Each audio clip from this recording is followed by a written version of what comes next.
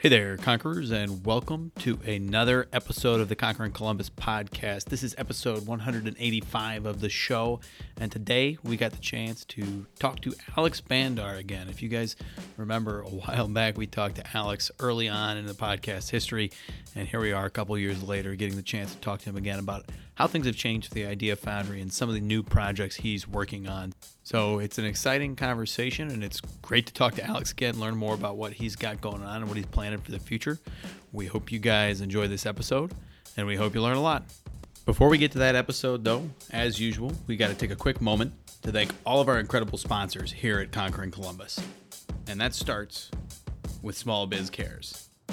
Small Biz Cares is a nonprofit founded by socially conscious community leaders here in Columbus, and their goal is to connect, mobilize, and inspire small businesses to create lasting positive impact in our community. Small Biz Cares members have the unique opportunity to work with like-minded businesses to raise money and participate in large-scale volunteer efforts and improve educational opportunity for youth in our community.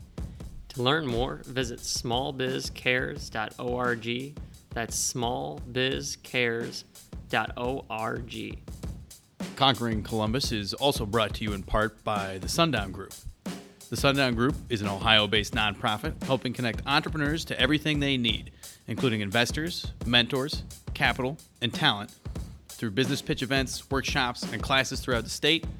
And you can get more information on the web at sundownrundown.org. And now I'm going to kick it back to Josh to tell you about our last sponsor, FMX. FMX is a cloud-based facilities maintenance and management software founded and headquartered right here in Columbus, Ohio. There's a lot of competitors in this space, but FMX has made a name for itself, become the fastest growing facilities maintenance and management software on the market on behalf of its extreme ease of use and tailored fit approach to its clients. They serve industries ranging from education to property management, manufacturing, fast casual, and more. If you want to check out more, you can go to gofmx.com. All right, Conquerors, let's get the show on the road. You could drop me anywhere on the planet, in any environment, and I might get, my head kicked in the beginning, but I'll find a way to survive. I'll find a way to get the job done. Yeah, there's a little doubt, but you know what? Once again, I think of that guy in my ear. I think about stepping up to the stage. I think about the challenge. I've lost sometimes, but I've won more than I've lost. And so, I bet on me any day. Choosing greatness. Greatness doesn't choose you. You have to choose it. And, it's hard. I think there was a hunger in me. There was a desire just to make a difference. There was a desire to not just be status quo, a desire to not be average. This is Conquering Columbus. Hey there, Conquerors, and welcome to another episode of the Conquering Columbus podcast. And today on the show, we've got a repeat guest with us, Mr. Alex Bandar of the Columbus Idea Foundry. And the Idea Foundry is a community of makers designed to bring out creativity and help their members bring out new ideas and unleash their passion to make things. And from learning to weld, make video games, launch a startup, or even just take a class or two, you can do it all at the Idea Foundry. We had Alex back on the show in 2017, and we're really excited to have him here on the show again to catch up, hear what's new with his team. Welcome to Conquering Columbus, Alex. Thank you very much, guys. It's great to be back. Yeah, it's super excited to have you here again. And things have been going, based on the news that I was reading and the things I've been following along with, seems like things have been going pretty well for the Idea Foundry since we last spoke.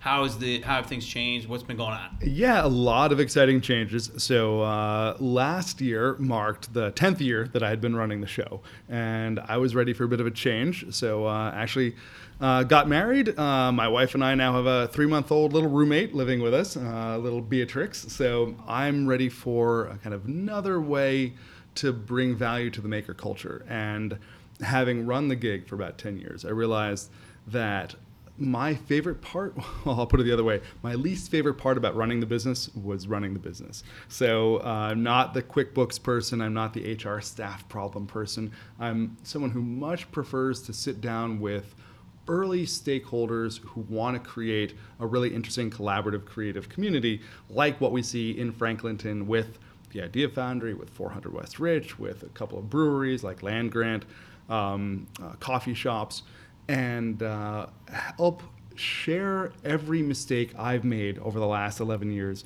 with people who want to replicate something like what we've done. And often people will come to me and say, Alex, I want to create a makerspace like you did. And I said, no, you want to do it way smarter. You want to do it way easier. And I've been envious, actually, of people who have been able to create makerspaces, co-working spaces, what I call innovation neighborhoods, and cash flow positively day one, because they really understood what the community wanted. They really understood who was willing to buy in. They tightened down their business model before they launched. They built the community before the business, and they were in the black day one. So that's something that I'm doing now. I was really grateful to elevate our COO, Casey McCarty, to CEO. She's got an MBA and a hell of a business background, and brought a kind of discipline to the business that, as a clubhouse that I started 11 years ago, it probably deserved to have come. And now I help about 6-7 other groups start makerspaces, from Indianapolis to Cincinnati to 3 or 4 other cities in Ohio, and maybe 1 or 2 new ones here in Columbus, one based on fashion, which is pretty exciting too. So that's the long and the short of it, but happy to keep answering any questions. And prior, last time that you were on, it was before the renovation. So talk about how has that changed, everything going on within the space, and what has that experience been like? Was it really? I think maybe it was just after, maybe the renovations had been completed, but maybe we hadn't gained traction. So we always knew, we started as a workshop, so just a place that had tools like welding and 3D printing. And I think what we've learned, and what I think, I dare say, every other makerspace has learned, including a big group called Tech Shop, which was a for-profit makerspace that started in the Bay Area, spread to about a dozen cities. They, I think, had about $60 million worth of venture capital, and they went under about 18 months ago, because I think it's just not possible to cash flow a makerspace exclusively on memberships, classes, tool fees, things like that. There is a core group of super users who will absolutely use those tools, but you really need, I think, a co-working space, you need office space, you need big money, regular money, easy money like rent. So we also knew that our community really liked to convene, liked to hang out, liked barbecues and happy hours and drone races and chili cook-offs and all the mischief we've gotten into. So we built the co-working space to accommodate that group, and by building about 35 offices on our second floor, we could instantly curate an ecosystem of people like web designers, marketing people, lawyers, accountants, who really help makers succeed. I strongly feel that, and I hate to put it this way, the product or service is almost irrelevant to the success of a company. It's really your marketing and your execution. And I'll point to the fact you can probably still buy a pet rock or a Pez dispenser on eBay, but there's a brilliant idea languishing in some genius's basement because they just don't know how to get it out, they don't know how to start a company, they don't know how to run their business.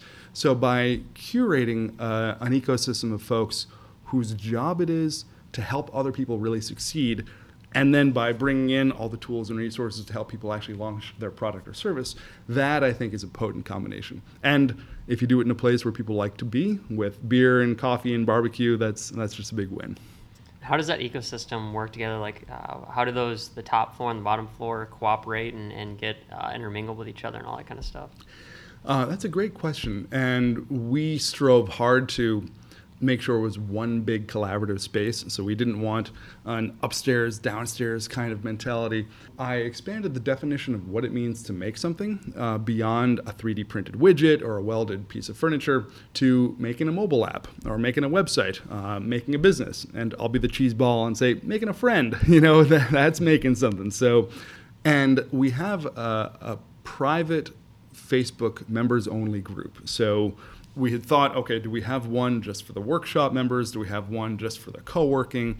Do we have one just for the office tenants? And because it is one big community, we said, no, it's all one group. And that way, if you walk into the shop, we have about 800 monthly paying members. On any given day, you walk in, there's a handful of folks in the wood shop In the co-working space, there might be a couple dozen folks, but in that closed private group, there's a lot of activity every day because people are asking questions like, hey, where do I buy plastic for the laser? Is there a notary public that can sign my documents by 5 p.m. today? Really business-centric and occasionally social and fun. In fact, we had one real bender maybe 3 years ago that motivated me to start the social private opt-in only Facebook group for our members called the Bad Idea Foundry. So if you didn't want to see whatever mischief we were getting into, you didn't have to. But if you wanted it, it was there. So we very intentionally invite everyone to the same happy hours, the same kind of icebreakers, the same kind of pumpkin carving parties and more in order to foster these connections. And at the end of the day, I think you learn the most by hanging out with people who aren't like you. So if we do have folks who are digital marketing experts mingling with the woodworking craftspeople, then boom, you've got a new way to sell your wares. And we see that happen often.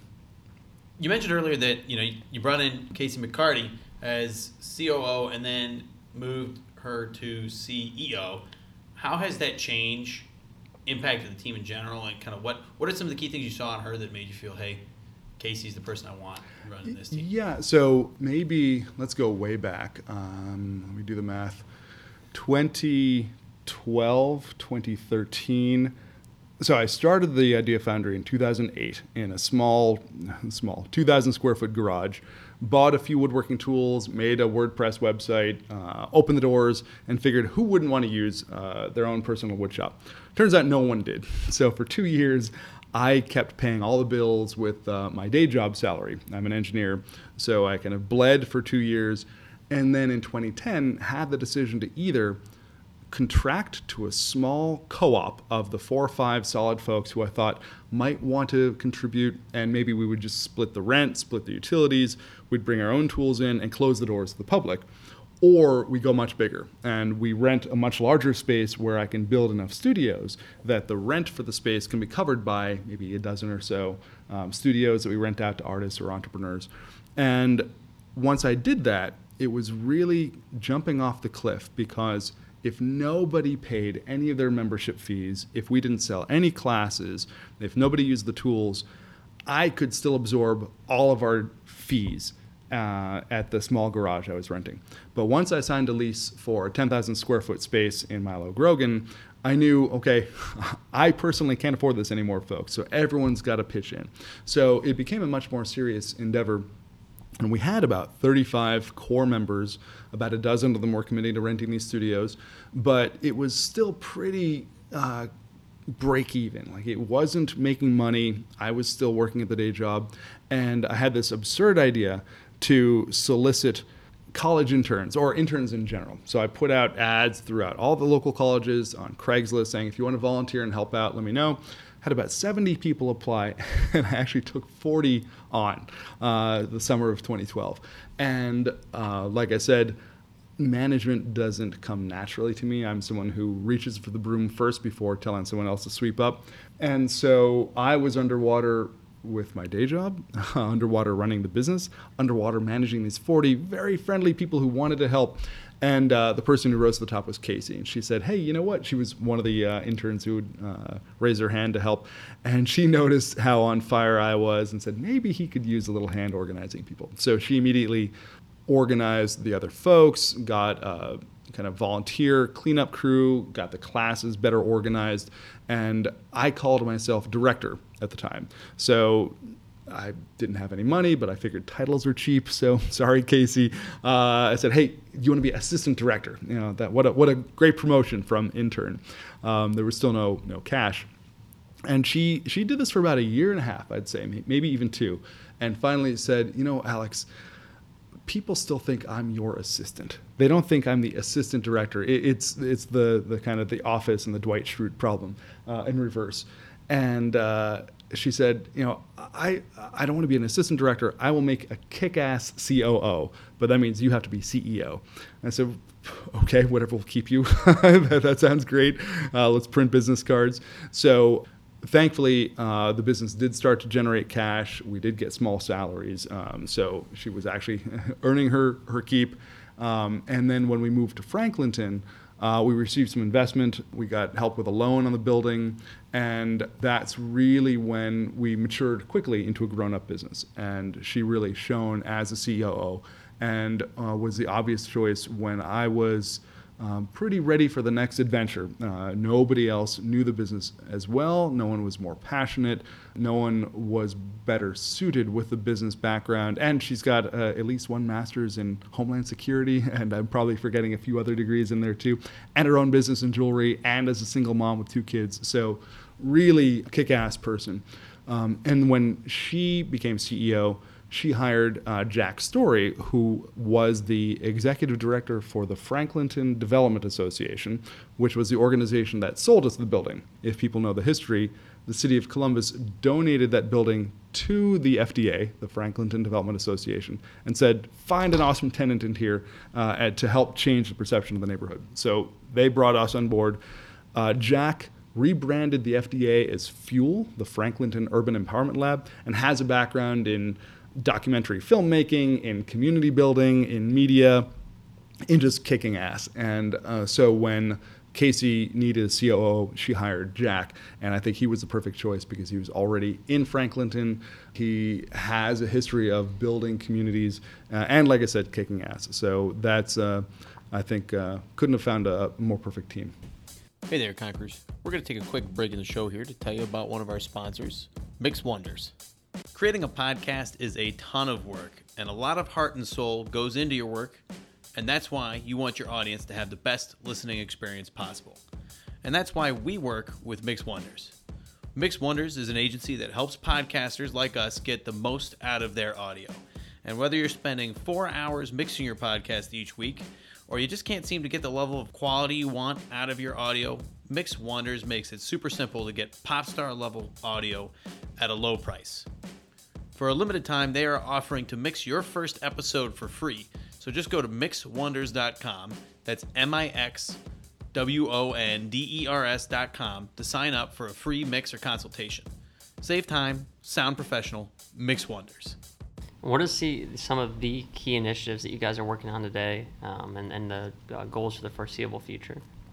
So I'm grateful that my official title is now Chief Mischief Maker, so I can take a big step back and leave all the work to Casey and Jack. So they have essentially ensured the stability of the business by right-sizing, by exploring a handful of new revenue streams. I personally have been grateful to find half a dozen opportunities to help other groups, individuals, and cities to start makerspaces. So what I would like to do is to take the example of the Idea Foundry and more broadly of what I call the innovation neighborhood within Franklinton and see if we can make this a scalable, replicable model that we can spread at least across Ohio, if not the Midwest, if not the US. And a really clever friend of mine once asked all of his 5,000 Facebook friends, what would you tell your 18-year-old self? And of course, there were thousands of posts and replies. But my favorite was one after he had called all the responses, and he said what he would tell his 18-year-old self is, if you're looking for an expert in something you want to do, don't just find the person who seems to have succeeded the most, because that success can be lucky sometimes and doesn't actually evidence competence. So instead, find somebody who has done what you're trying to do. They've done it at least twice, and they can explain why it succeeded both times. So there was a perfect storm of opportunity for a handful of reasons why the Idea Foundry model works in Franklinton. I'm not sure that works in rural Ohio or urban Cincinnati or downtown Indianapolis. And the example I'm looking at again is this organization that was called Tech Shop that had the same kind of, I'll say, cookie cutter-like model where they brought almost the same footprint, almost the same tools, same culture and classes from St. Louis to Pittsburgh to Austin to Denver to San Francisco. And each of those cities has different needs, different resources, different communities. So what I will be enormously proud of in the near future is to say, hey, we actually did find a way that isn't a turnkey, precise formula, just copy this model, because it won't work in Hocking College in Nelsonville, or in the village of Somerset, which are a couple of the places I'm helping at, or in Cincy or Indy. I think by finding out what those neighborhoods and regions need and designing a similar but different model and see that succeed, then I will feel like I've actually learned something. And that's something I'm very excited about. Yeah, and from what it sounds like to me, Alex, it sounds like, your belief is that the reason that other companies' model failed is because it wasn't flexible enough and community-oriented enough to really fit in with these different locations. You can't take just a cookie-cutter approach and hope to succeed. You really have to get to understand the community and kind of what they're looking for in these types of spaces. Is that accurate? Yeah, if I look back, I forget who it was, and forgive me, I think it was, I won't say it because I might get it wrong, but I did another podcast where somebody asked me my greatest mistake, and I admitted it was not having done a business plan before starting the business, because if I had, I think a conventional business plan would have shown there's no market for this. There's no reason you do this. It doesn't make money. So I had what Nancy Kramer calls divine ignorance. So I just blindly jumped in, and thank God made it work. But I think I joke, if you want to start a pizza place or a law firm, there's a century of business case study that tells you who your market is, how you operate, what your expenses will be, what your business plan is, what your business model is. That's really not existent yet for the kind of makerspace culture. And even if I say the word makerspace, it means different things to different people. There are fab labs in high schools, there are library community centers, there are corporate technology hubs, there are collegiate machine shops, there are the neighborhood community makerspace, which is near and dear to my heart. So by looking backwards and asking, okay, who are our members, who are our customers, and what is our actual product? I used to think the product was providing tool access and education to the Central Ohio creative and tech community. But if you look at who uses our tools, of our workshop members, only about a quarter of the people who pay the monthly fee actually use our tools. And for years, I was afraid those folks would eventually get bored writing checks to Alex and leave. And suddenly 75% of our revenue would just vaporize. Thank God, over the years, they stuck around, and I finally realized they're not here for the tools, they're here for the community. They're here because it's a social club for entrepreneurs, for makers, for artists, for techies, for the movers and shakers of a region. So in that case, what we're selling isn't tool access. What we're selling is membership in a community of optimists, people who think that we can be better tomorrow than we are today, that the world is malleable, that I can shape and form and impact it, that maybe I can start a company to quit my day job, I can build my passion project, I can learn a new skill, make a new coworker or workout partner friend. So how do you sell a community around optimism? That's a different thing than putting a laser cutter in a welding lab in a place, and in a city of 2 million people, maybe there are 500 people who subscribe to that. So how do you find those folks, and how do you cater to those needs? It's a different set of programming and a different way to explore. So that's been a really interesting discovery over the last 10 years. You recently started blogging for OSU's Lead Read Today. What's that experience been like? And talk about that since it started. Yeah, I am super impressed with Lead Read Today. So OSU's Fisher School of Business has a really interesting initiative to effectively personality type managers and business people and come up with a quantitative test to identify your strengths, your weaknesses, and rapidly upskill so that you can be successful. And there are a number of personality type tests out there.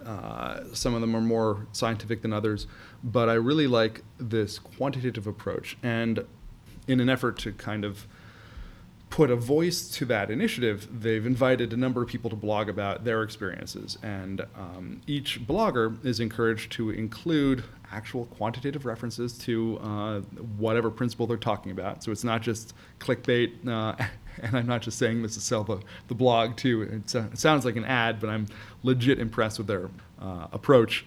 You have to reference scientific articles. You have to know what you're talking about and prove it too. And so that's why I was flattered to be invited. I think they wanted a vector to the kind of grassroots entrepreneurial world. So I look forward to picking a few folks who are successful startups or entrepreneurs at the Idea Foundry and asking them quantitatively what contributed to their success, not just the kind of tell us about your grit. It's something more replicable. So again, I think we're coming back to don't just put content out there that, or don't just sell a product that works in this one unique market. Try to find the underlying fundamental understanding of why this product's working and see if you can scale that. Because I think for me, that's really exciting. It's one thing, and not at all a bad thing, to want a kind of solopreneur lifestyle business where it makes enough revenue for your lifestyle, and that's good enough. That's honestly, that's envious. That's pretty fun. But I've always been driven for that next extra thing and say, okay, well, we've been here, we've done that. Can we do this 10 more times now? And it's not because we want to make 10 times as much money, it's we want to make 10 times as much impact. And something that really motivates me these days, I was invited by both Lead Read Today, but also TEDx Cincinnati to give a talk about what I'm passionate about. And again, taking a look back at the impact that the Idea Foundry has had, I think I've learned that there's a vacancy in the learning spectrum. You have K-12, you have career tech schools, you got 2-year schools, you got 4-year schools, you got graduate schools. Then once you're out of school, maybe you have a business, maybe there are accelerators, maybe there are incubators that can help you.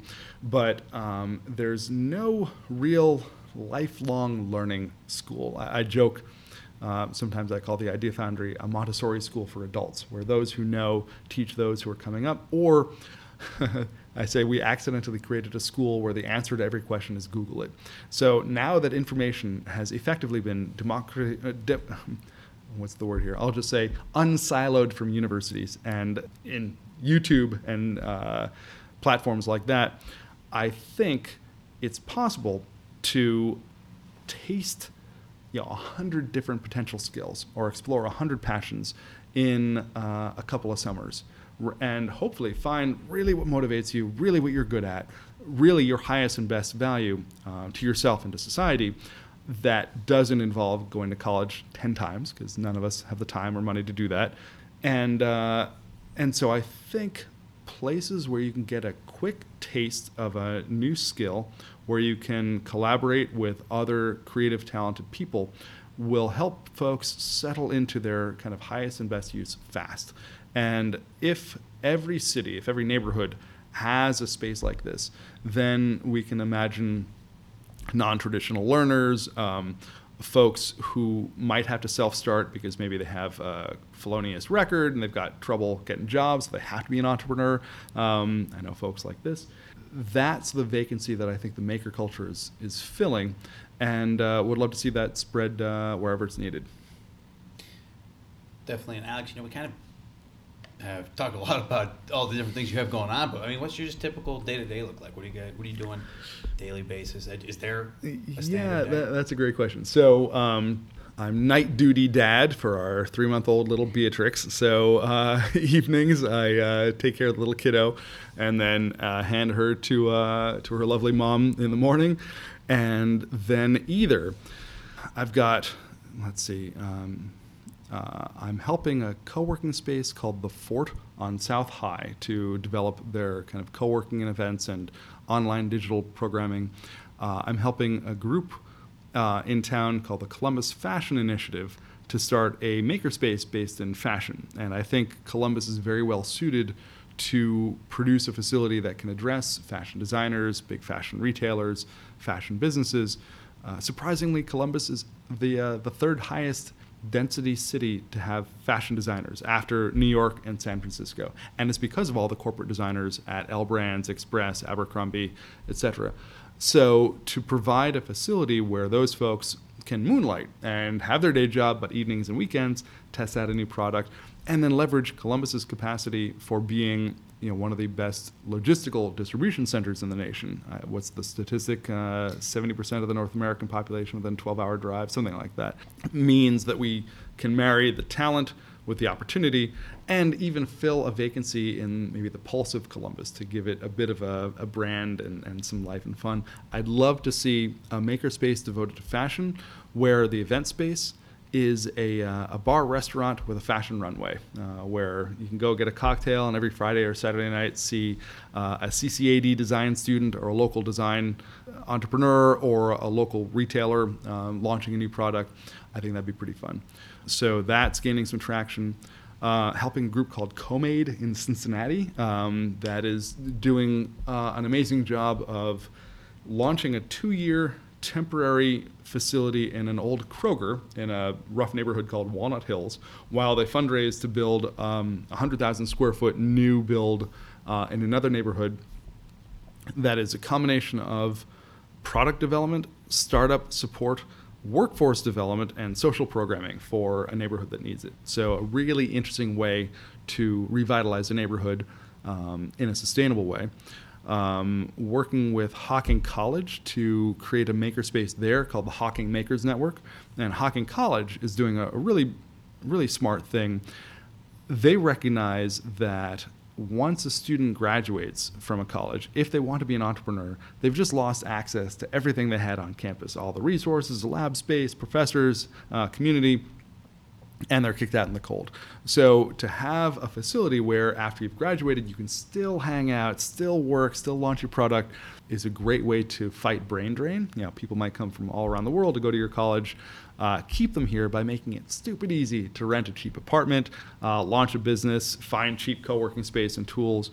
And I think it's especially clever if the college and the city find a way for that last semester senior year is paid for by the combination of the city and college to be part of a co-working space or maker space so that you have this overlap and understand both communities after you graduate rather than a hard cliff. And they're also cleverly not really branding it Hocking College so that it's also attractive to local residents who might not think that they go into a maker space that clearly looks like it's a collegiate space and say, oh, I'm not part of the college, I can't go there.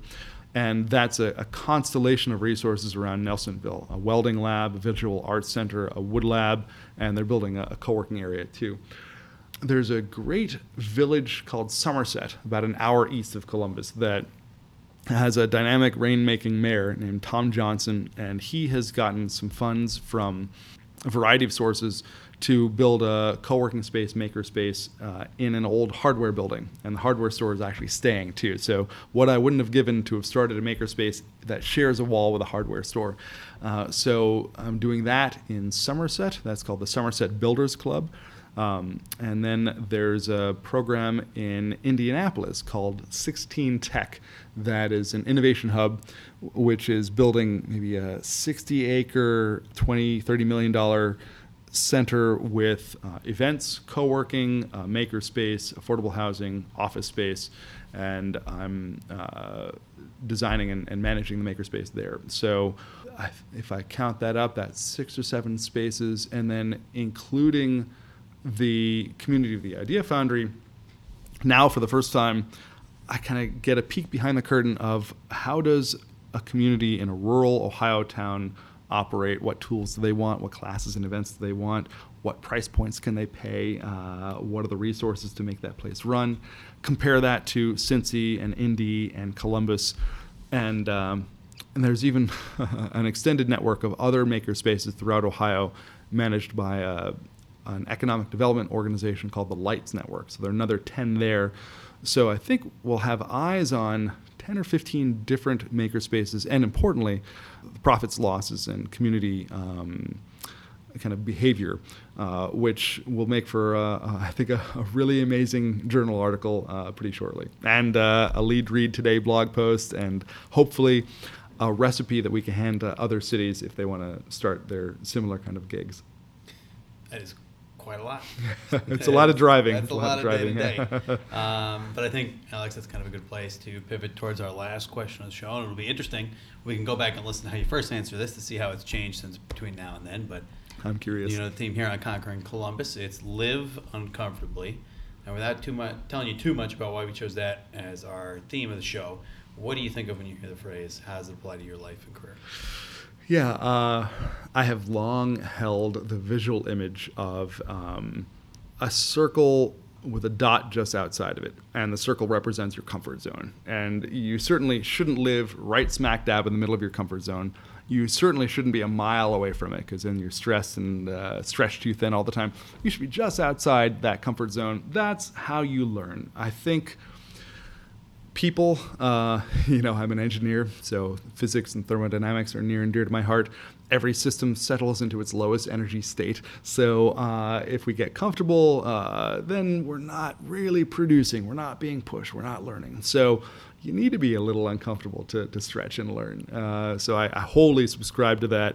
My most impactful learning moments have been when I was wrong or had to work my damnedest and learned a lot from that. So yeah, embrace the discomfort. I feel like I remember that analogy, so we'll have to go back and double check. And Conquerors, if you enjoyed that interview, go check out our last interview with Alex. Going to have to go a couple of years back in the archives, but you can find it there. But Alex, thanks so much for joining us and talking a little more about how things have changed for Idea Foundry and what you got going on today. Always a pleasure. Appreciate it. Yep, and Conquerors, thanks so much for tuning in. You guys know the drill. If you liked that episode, leave us a like, share us on iTunes, rate us on iTunes, leave a review. Really does help us out. We appreciate all of your support, and we'll talk to you next week. Hey, Conquerors, that's it for the episode today. Hope you guys enjoyed that episode and learned a lot. If you did, make sure to leave a like, share us on Facebook with your friends. We really appreciate all your support. And every time you share our podcast or leave a review on iTunes, it really does help us out. Before we let you go, we want to take one last moment to thank all of our incredible sponsors here at Conquering Columbus. And that starts with Small Biz Cares. Small Biz Cares is a nonprofit founded by socially conscious community leaders here in Columbus, and their goal is to connect, mobilize, and inspire small businesses to create lasting positive impact in our community. Small Biz Cares members have the unique opportunity to work with like-minded businesses to raise money and participate in large-scale volunteer efforts and improve educational opportunity for youth in our community. To learn more, visit smallbizcares.org. That's smallbizcares.org. Conquering Columbus is also brought to you in part by the Sundown Group. The Sundown Group is an Ohio-based nonprofit helping connect entrepreneurs to everything they need, including investors, mentors, capital, and talent through business pitch events, workshops, and classes throughout the state. And you can get more information on the web at sundownrundown.org. And now I'm going to kick it back to Josh to tell you about our last sponsor, FMX. FMX is a cloud-based facilities maintenance and management software founded and headquartered right here in Columbus, Ohio. There's a lot of competitors in this space, but FMX has made a name for itself, become the fastest growing facilities maintenance and management software on the market on behalf of its extreme ease of use and tailored fit approach to its clients. They serve industries ranging from education to property management, manufacturing, fast casual, and more. If you want to check out more, you can go to gofmx.com. You could drop me anywhere on the planet in any environment, and I might get, my head kicked in the beginning, but I'll find a way to survive. I'll find a way to get the job done. Yeah, there's a little doubt, but you know what? Once again, I think of that guy in my ear. I think about stepping up to the stage. I think about the challenge. I've lost sometimes, but I've won more than I've lost. And so, I bet on me any day. Choosing greatness. Greatness doesn't choose you. You have to choose it. And, it's hard. I think there was a hunger in me. There was a desire just to make a difference. There was a desire to not just be status quo, a desire to not be average. This is Conquering Columbus.